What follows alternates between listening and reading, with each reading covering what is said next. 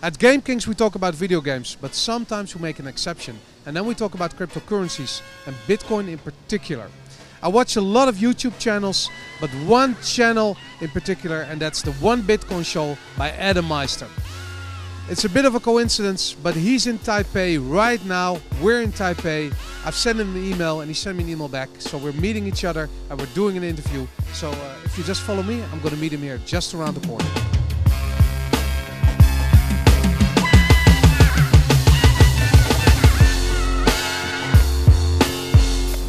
Hello.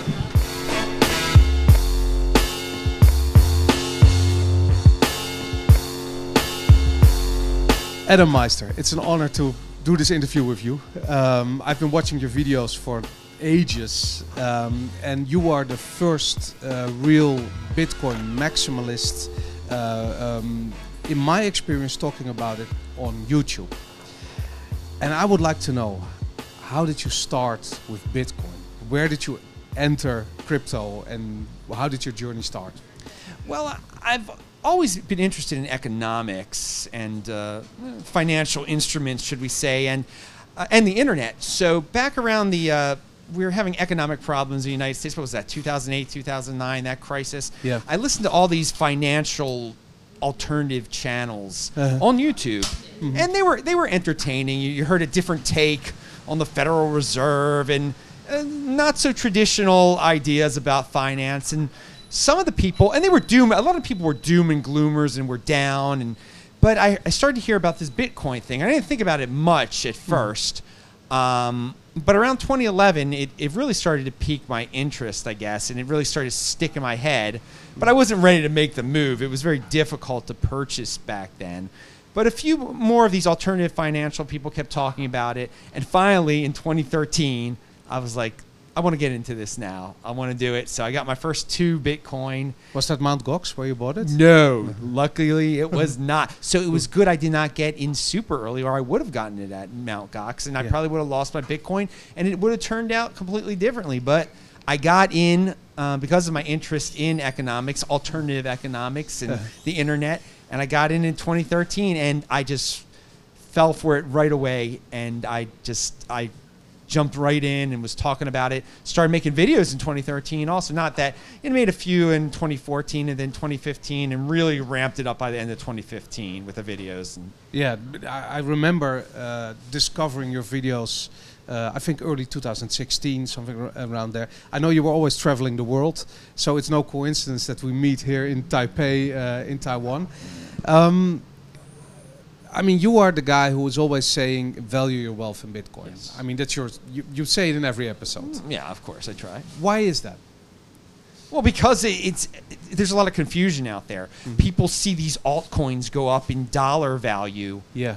And they're like, oh, it's tripled in value. And then you have to remind them, well, if you would have held Bitcoin instead of this altcoin, it would have gone up more. You've got to value your wealth in Bitcoin. And in the long run, your altcoin's going to disappear. Do you know when you should sell your altcoin? Or you're going to have to worry about that. Why not just stick with the rock, which is Bitcoin, which will be the winner, and that's the way you should value your wealth. And try to acquire more and set goals in terms of Bitcoin also, not in terms of being, getting $100,000 worth of cryptocurrency. No, try to get 20 Bitcoin, 30 Bitcoin, because in the future, I mean, I've been saying this since Bitcoin was like $500.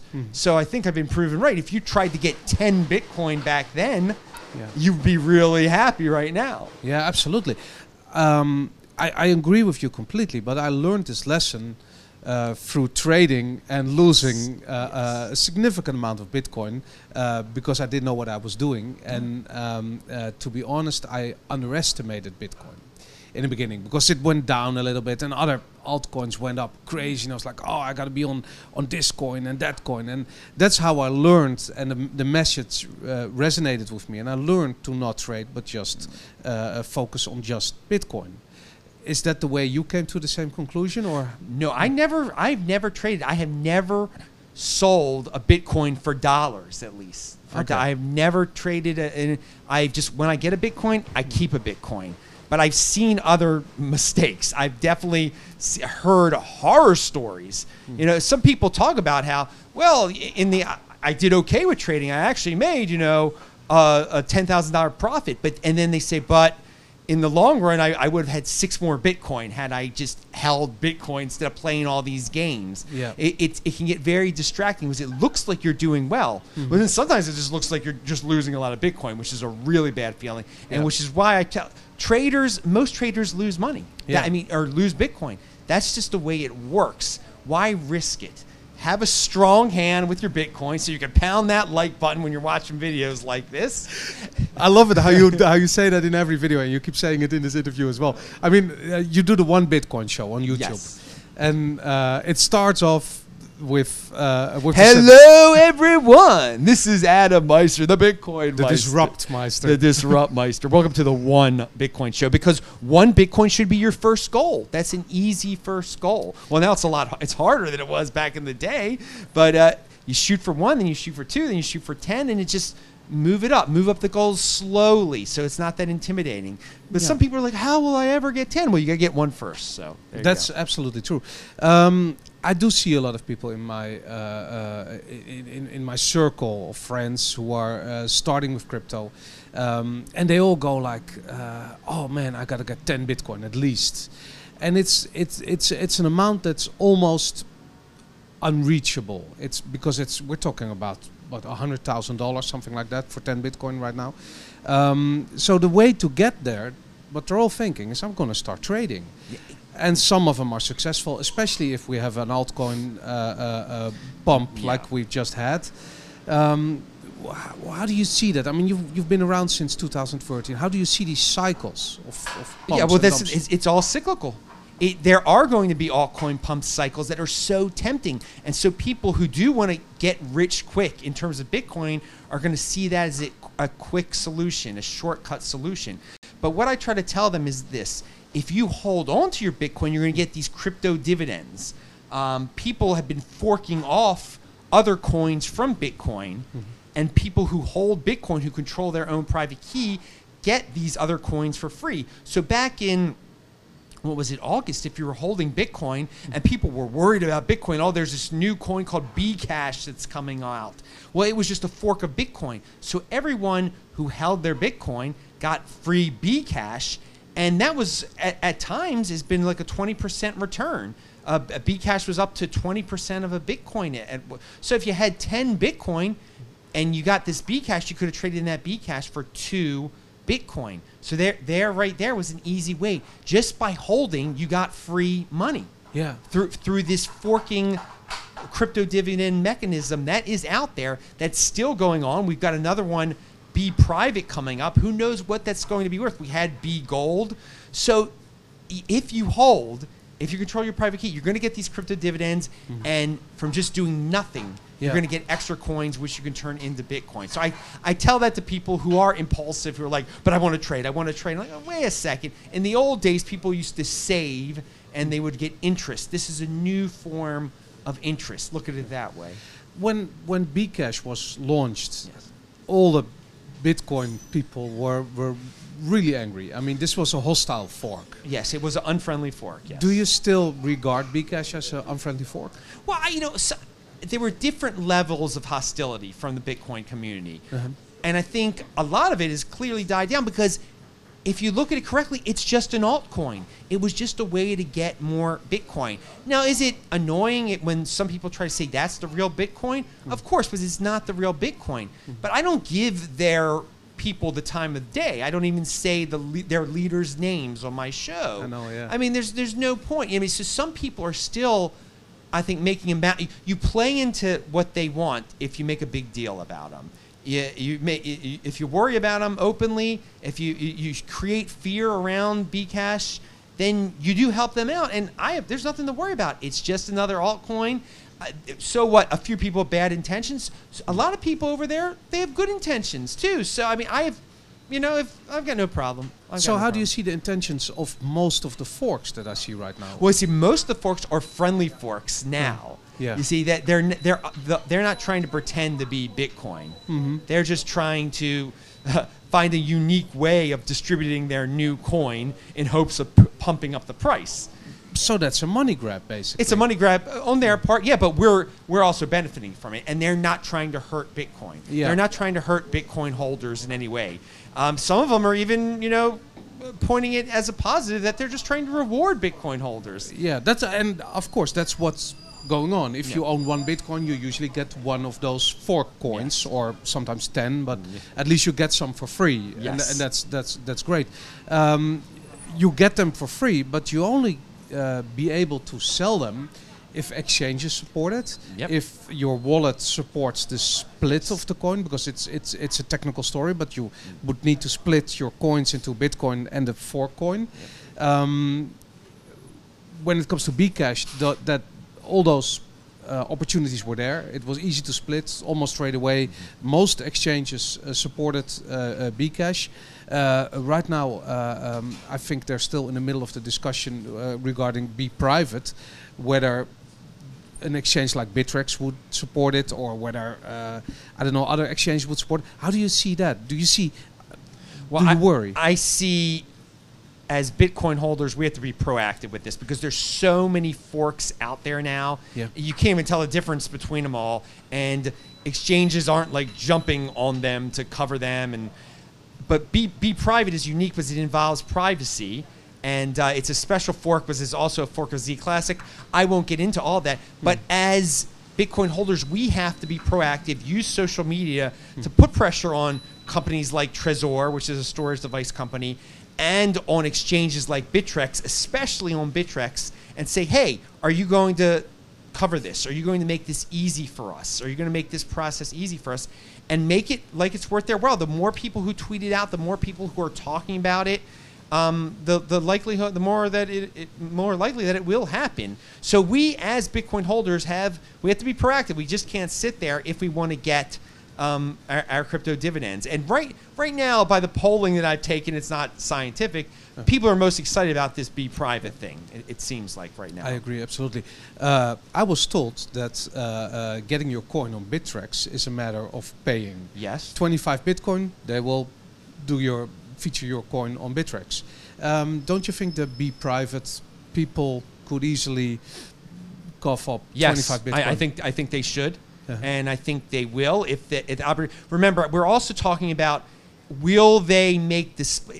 People should not store their coins on exchanges, but a lot of people store their Bitcoin and their Z Classic, especially, on Bittrex. Yeah. So the main question with Bittrex is, sure, they'll list Be Private. They're paid to do that, and I think they will be.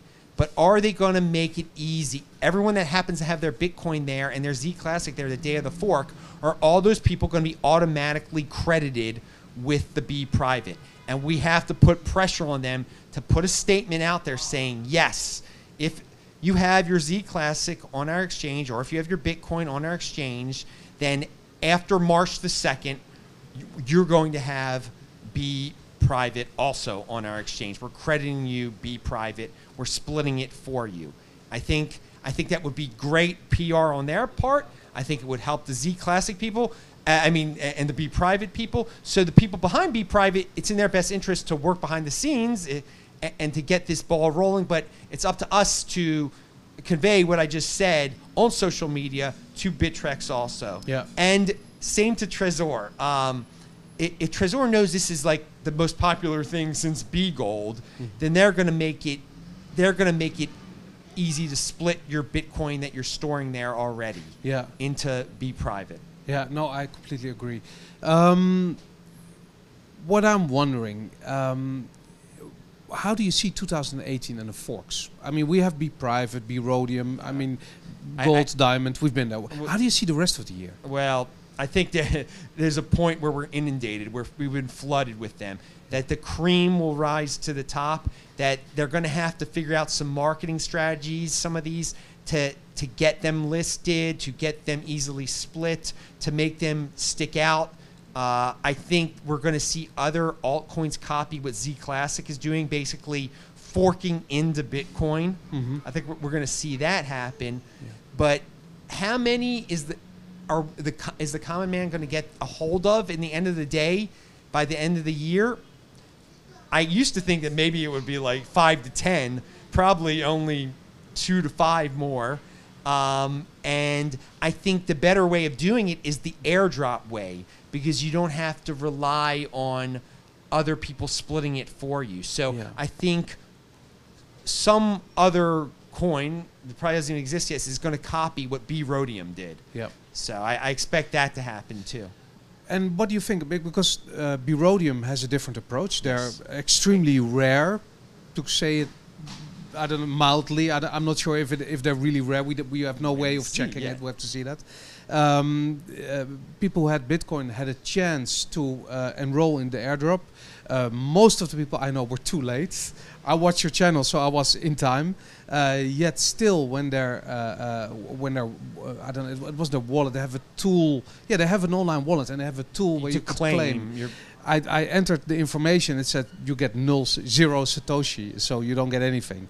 And I was like, bummer, because I was looking forward to it. yeah. And I feel that on the technical side, these projects are all so immature. Everybody is on top of it, trying to claim it as fast as possible, and they are just not capable of building the technology that fast. Well, I think there may have been some confusion too on how they relayed to everyone where you should have your Bitcoin and what address you should list to them, to send to them. So I think there was some confusion. I think they learned their lessons. I think if they did it over again, they would do it a little differently. But in the end, I think it will be successful. I think people are telling me that they were able to claim it. I haven't tried to claim mine yet because I'm pretty patient with this. I'll claim it when they get listed on an exchange. Okay. That's going to be their big test to see how successful this was. Yeah. And again, what I encourage, if you're having problems with B-Rhodium, to directly contact them. They're very responsive. Okay. I will say that their customer outreach, or whatever you want to say, they're not customer, but outreach team is very responsive. And so I give them credit. And we'll see how this evolves. Again, it is a learning process. And I think if someone else is thinking of doing this, they can learn from some of the mistakes that B-Rhodium made. But we will see how successful this is. I know Andy Hoffman, who's another YouTube. He's a new YouTuber, another YouTuber, a great YouTuber. He is really excited about B-Rhodium. So I'm optimistic. I always say free is free. So if it works out and I can get some Bitcoin for it, I'll be happy. I'll be happy because I got it for free. I agree completely. Okay, you have you always say long-term thinking. If we look at Bitcoin, you have this goal that you mentioned in your show. That's the next halving of Bitcoin. We won't go into what a halving is, but basically it's an important moment which usually drives up the price excessively. The next one's going to be in the summer of 2020. Why is that so important? What do you think will happen at that moment? Why is 2020? Well, it's a two-pronged approach on my part. There are a lot of people who don't have the ability to think long-term, especially if there's no goal. So I wanted to create a goal, a set date, something people could focus on that was in the long-term future. So in 2016 is when I started preaching this 2020 halving. And it was pretty far away then. Now it's only 2 years, but it's still long term. It's still long term compared to most people are so impulsive. They see the price drop, they want to sell today. They want to sell right now. Yeah. Now I lived through the 2016 halving, and I saw that even though everyone should know about the halving, most people who were involved in Bitcoin back then or involved in cryptocurrency, they had no idea this thing was even coming. You know, you asked people in January of 2016 about the 2016 halving, they didn't know what you were talking about. It wasn't until about March and April when people started talking about, the new supply is going to be cut in half. So the price started to slowly rise, and it basically doubled in value from about during this halving hype, I called it. And it wasn't even hyped that much, but people did start to find out about it. So the price doubled from the time, around January of 2016 to before the halving. And then a little bit, and then when the halving happened, it did drop a little bit. But after the halving, so it basically doubled around because of the halving. And I would anticipate everything like that to happen again. Like, let's say it's the end of 2019. Most people are going to be like, what's a halving? What's this thing coming up in June or whenever it's supposed to come up? And then people are like, well, the new supply is going to get cut in half. and people are going to realize, like, well, I should start buying this now because there's going to be less of it created. It's going to go up in value. So it's going to create this cycle, this hype cycle, where it could double again. But we're not even close to that yet. So people always ask me, what do you think the price is going to be? What do you think the price is going to be at this 2020 halving? And I'm just saying it's going to be more than it is now. So probably, yeah. So you should get in now. You should get in yesterday. Absolutely. You so should get in 2011. I've been preaching 2020 halving since it was $700. Since it was $700. So if people would have followed my advice when it was $700, they wouldn't even care if it doubles from January to May of 2020. As they would have already 10x, more than 10x between the time I started talking about it and now. So recently we saw these new additions to Bitcoin. We saw the Lightning Network being activated. It's still in beta, I believe, but we've seen the first transactions happening. Of course, before that, SegWit got activated. What do you think that means for the future of Bitcoin? People are really excited about this Lightning Network. And well, first of all, the SegWit and Lightning Network combined, it's going to be faster transactions, cheaper transactions. But there are all these other cool things you can do with Litecoin. And as you said, you said it's in beta. I don't even know. Because Litecoin already has it's pre-beta basically. It is risky to mess around with Litecoin right now. But people are doing it because they want to become the Lightning Network leaders. They want to be the Coinbase of the Lightning Network.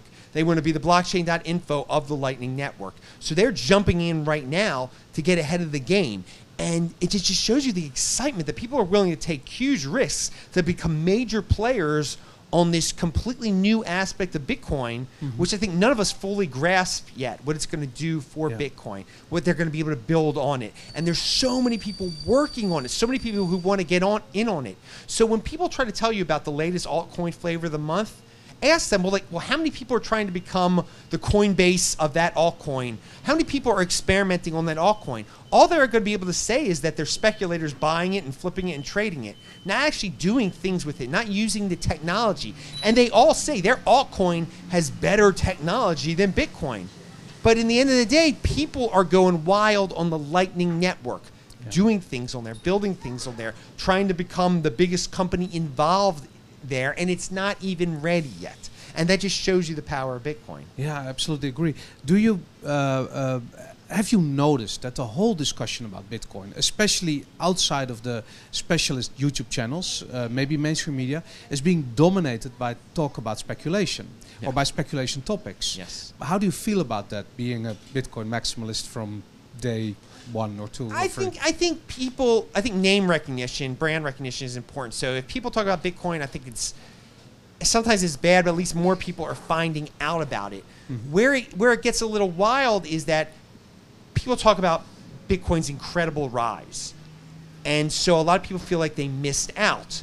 So what the mainstream media starts to buy into then and want to be a part of, they want to predict the next Bitcoin. They want to be part of the next Bitcoin. So they start talking ignorantly about coins like Ripple, which are basically centralized, and how that could overtake Bitcoin. And it almost becomes a self-fulfilling prophecy. All these people start buying into it, talking about it. That's the danger, that people are going to get bamboozled into buying these ludicrous coins that have no business being whatever value they're at, just because they want to become the next Bitcoin. And it's all based on speculation, all based on Bitcoin's price. Not on what Bitcoin can do, but on what Bitcoin has done in terms of price. That's why. So I don't like the media's fixation on that aspect, because it bleeds into this altcoin madness and feeds it.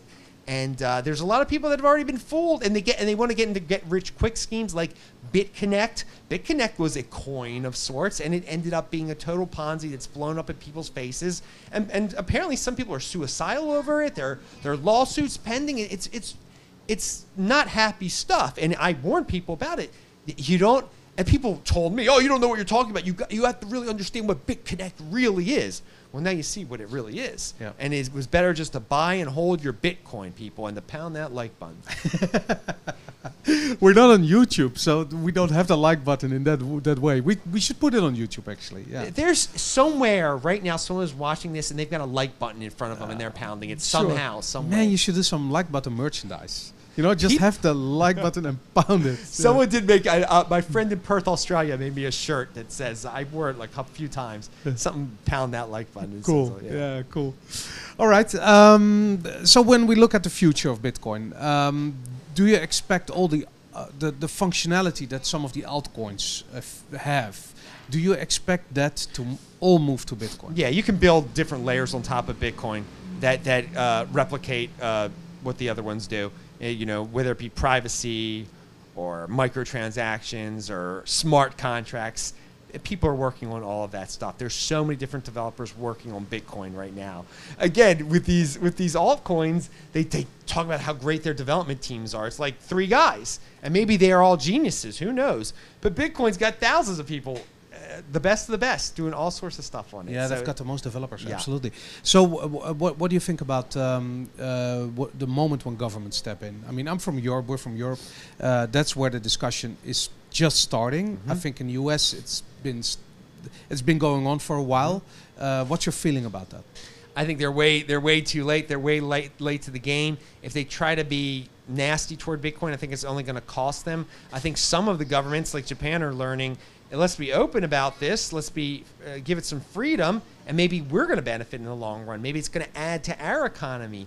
I mean, I think some countries are going to be logical and say, hey, if we're known as a blockchain-friendly country, then some of these and give business incentives. These are going to be new huge businesses. We want them to be in our country. And you can see in the United States, you know, we have 50 different states. Each state takes a different approach. I know now, like the small state, or in terms of population, small state of Wyoming is trying to reach out to people to get cryptocurrency businesses there, to pass legislation that is very cryptocurrency friendly. So I think we could see that replicated on the country level also. Maybe some lesser known countries seeing this is their big ticket to greatness. Again, there are a lot of countries they want a piece of the pie in a nasty way. So they're going to try to tax it. They're going to try to shut it down, and it'll create some temporary FUD depending on how large the country. Like, you know, France might do something ridiculous or something. Yeah. But in the end, they will lose, and they're going to lose business, and they'll learn the lesson the hard way. I saw that in South Korea, Yes. people actually revolted after what happened there. There was some legislation, there was some threats of legislation by the government.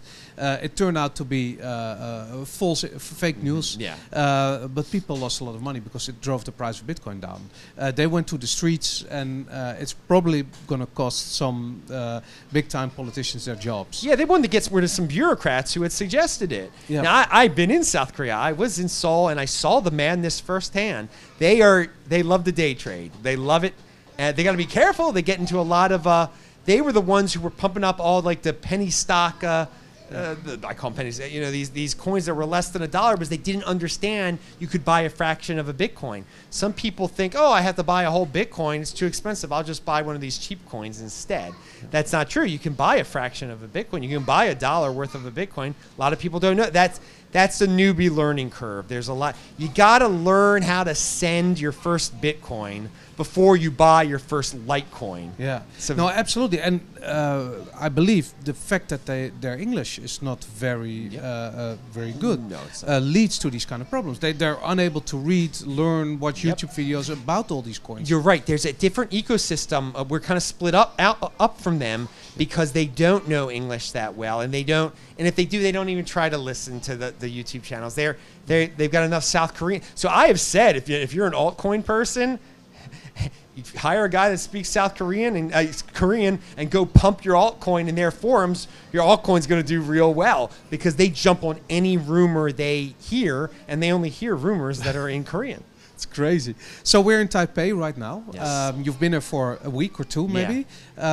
What's your experience with crypto here in Taiwan? You know what? This is basically my first experience. No one has said anything about my shirts. No, I haven't noticed any signs. I haven't really seen anything. Really? Yeah. It was much more prevalent in South Korea, obviously. I will say this. A meetup group did reach out to me. Uh-huh. I'm expecting it to be a lot of expats, though. But so I'm going to be hanging out with them on Thursday night, actually. On February the 1st, I'll be hanging out with them. So that'll be my first big experience. So they're going to give me some insight, definitely. But I don't know. I haven't really I haven't seen much. How about you? Have you gotten a feel for it? Yeah, absolutely. I think it's in the nature of the people in Taiwan to not talk about the subject a lot. Because, I mean, we have an office in Amsterdam where everybody is super into crypto and talking about Bitcoin all the time. They visited an indie game studio, and it was very similar to our office. It was like a boys' room. There were lots of video games. Everyone was playing around. And they mentioned, Jelle and Koos mentioned, well, if your guys are so similar to what we do in Amsterdam, you must be into crypto. And the place exploded. And they were all into crypto. And that's when I realized, because I had the same thing like you. So I'd imagine to see something about it or see it in the streets like you see in Europe right now. But they are very into crypto. You just don't see it. It's like Fight Club. They keep it secret. That's okay, it. Okay, that's good. And maybe that's smart. It might be. I mean, it's who knows. It might be from some tradition. Keep certain things quiet. Don't broadcast certain things. That is a question I'm going to ask the guys when I meet with them on Thursday. Yeah, this is a very interesting observation. Yeah. And I think Koos had some Bitcoin feedback on Tinder that. that was interesting. But anyways, to get back to the legislation part, I find that very interesting. I don't know if you've seen it, but Trace Mayer gave a talk to I forgot his name. He's your colleague at World Crypto Network. His last name is Schmidt. Valentin Schmidt. Valentin, yes. And Trace Mayer said there's a reason why Japan is so into so pro Bitcoin. It's because their currency is really needs to devaluate for them to get rid of some of the debt. So it makes sense for them to look for other assets that might be very valuable and cause some inflation for their yen. Same thing could happen in the US. Same thing could happen in Europe. The same debt problems that Japan has had for decades are building up right now in Europe and the US. Do you see Bitcoin being an sort of like a global means or it's an escape from the monetary system.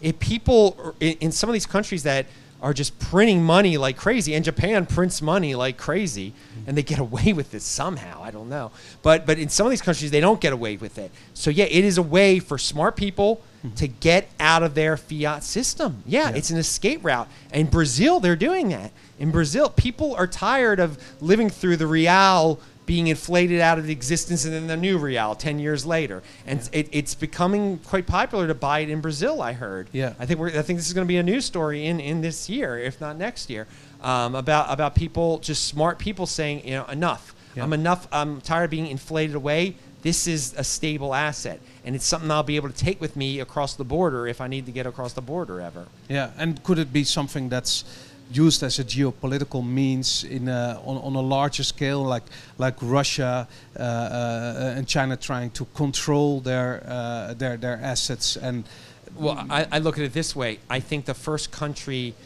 that buys up a lot of it, I think secretly, and then announces it to the world, is going to become one of the most economically powerful countries on earth.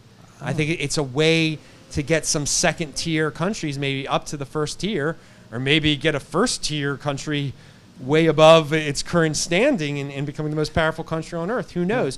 Who knows if some of these countries the governments are secretly buying up. It's a way to bail themselves out almost. Switzerland is rumored to be looking at this option. That would be really interesting. Yes, that would be. Cool. Because again, what a country has to do is secretly buy it, get as much as they can, and then say they did it. And then everyone will be like, oh my God, I got to get Bitcoin now. And they'll already have it, and the value will go up even more. So they'll get it on the cheap before for the masses. Before the pump they causes the pump. Do you think we're still early? Yes. If you start with Bitcoin right now, is it still early days? Yeah, it's still early days. It's still early days because not everyone's heard about it. I mean, again, when it hit $10,000, that was a big momentous occasion where I think a lot more people, it got a lot of mainstream attention. But I remember the .com era a little bit, and it seems like it's still early. It's still compared to that then. It seems like it's like 1996 or something like that. Who knows? Cool. If you look at this year and maybe a little bit further in the future, how do you see your media career? I mean, you're doing your channel, you're traveling the world. What are your plans? To keep on doing what I'm doing and just sticking with my beliefs. I think people like that I tell it like it is, and I don't just read the news. I research stories. I try to bring stories from all over the world, and I'm going to try to keep on getting different stories from all over the world, taking my unique, energetic approach, and I want it to grow. I'm part of the World Crypto Network now. I want that to grow. I want my my associates' brands to grow. It's weird. I got recognized in an airport recently, so it's strange. It's very flattering. To be able to put on events wherever I go, wherever I go on Earth, I can find a person who knows me now. It seems like it's really weird. I say where I'm going, and people are like, "Yeah, I want to hang out with you. I want to pick you up from the airport." I think it's really flattering. It's really awesome. I hope it keeps growing and growing, because I know if my brand keeps growing and growing, if my channel keeps growing and growing, that means Bitcoin is doing better and better, and cryptocurrency is spreading across the world. So we're both going up together. Going up together. I brought something for you, and I'm gonna get it out of my bag, but oh man, hold on. Oh, this is unplanned. Wrinkled a little bit in my bag. Sorry for that. I like t-shirts. I know you like t-shirts. I'm t-shirts. guessing you have a medium. It's the new Game King shirt. Yes. All right. So this is the Game King shirt. Yeah, that's us, Game Kings. So I know, because I watch your show, that you're into t-shirts a lot. So, okay, so I'm gonna have to wear this on tomorrow's show. Oh, that would be super cool, man. Yeah, and say these are the guys who interviewed me, and we're gonna check out Game Kings. My show, my interview with them will be on there soon enough. It will be there soon. Yeah, absolutely. Cool, Adam. Thank you very much for your time. Thank you for this. Thank you very You're much welcome. for all. This has been a pleasure. And pound that like button, people. Absolutely.